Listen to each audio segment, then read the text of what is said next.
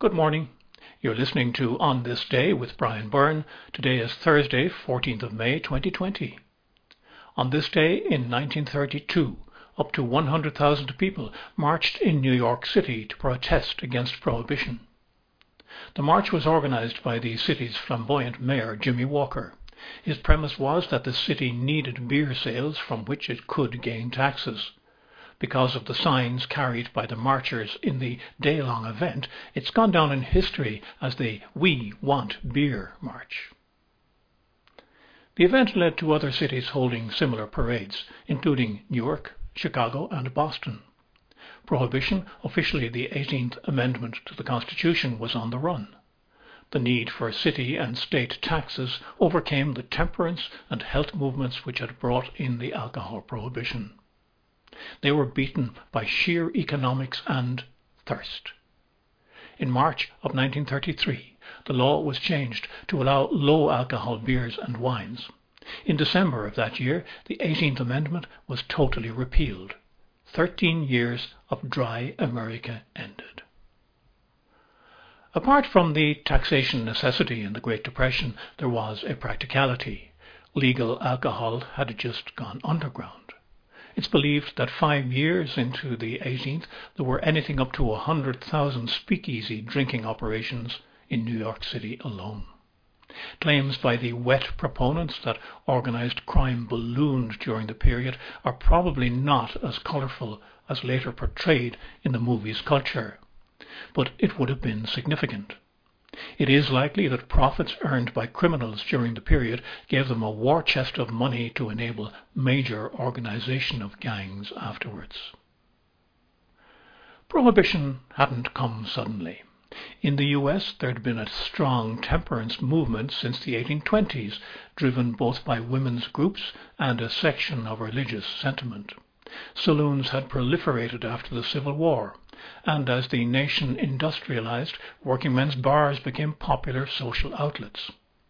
Economic arguments over potential savings in crime, health and productivity were put forward by prohibitionist politicians who gained strong support. By 1917, the elected Congress had more dry than wet representatives. A milder form of restriction came in during World War I, mandating a lower alcohol beer to save grain for the war effort. By 1919, only 2 states, Connecticut and Rhode Island, were against ratifying the 18th Amendment. In October of that year, the enabling legislation, the Volstead Act, was passed. That prohibited the manufacture, importation, sale and transport of alcohol. But it did not prohibit consumption, and it also allowed households to make their own cider and wine from fruit, but not beer. As always, it was the poorer people who suffered most from prohibition. The wealthy had stockpiled liquor in advance of the 18th. The workers couldn't do that. Illegal stills became common within weeks of prohibition. The federal government ordered that all industrial alcohol be mixed with deadly methyl alcohol to make it undrinkable.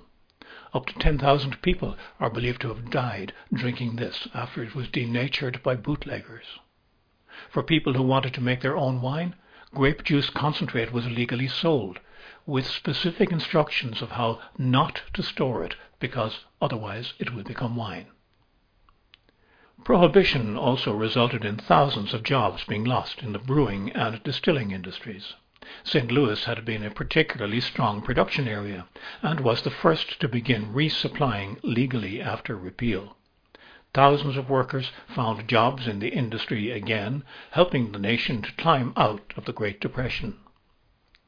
After the passing of the 21st Amendment, not every state went wet. Some 18 stayed dry for varying periods, until 1966 when Mississippi finally allowed the sale of alcohol. There are still many local counties in many states which are dry, and there's still a strong conservatism streak. A poll by CNN in 2014 across the nation found that nearly a fifth of Americans still believe that drinking should be illegal. Back to this day in 1932, Jimmy Walker, the showman mayor of Irish-American parentage who organized the initial and most famous We Want Beer marches, resigned suddenly a short time later when charged with corruption. He fled to Europe and lived in Paris until the danger of prosecution receded. Back in the US, he was in the musical record business before his death. His life has been romanticized in book, film, and song, but his We Want Beer march may well be his most enduring legacy.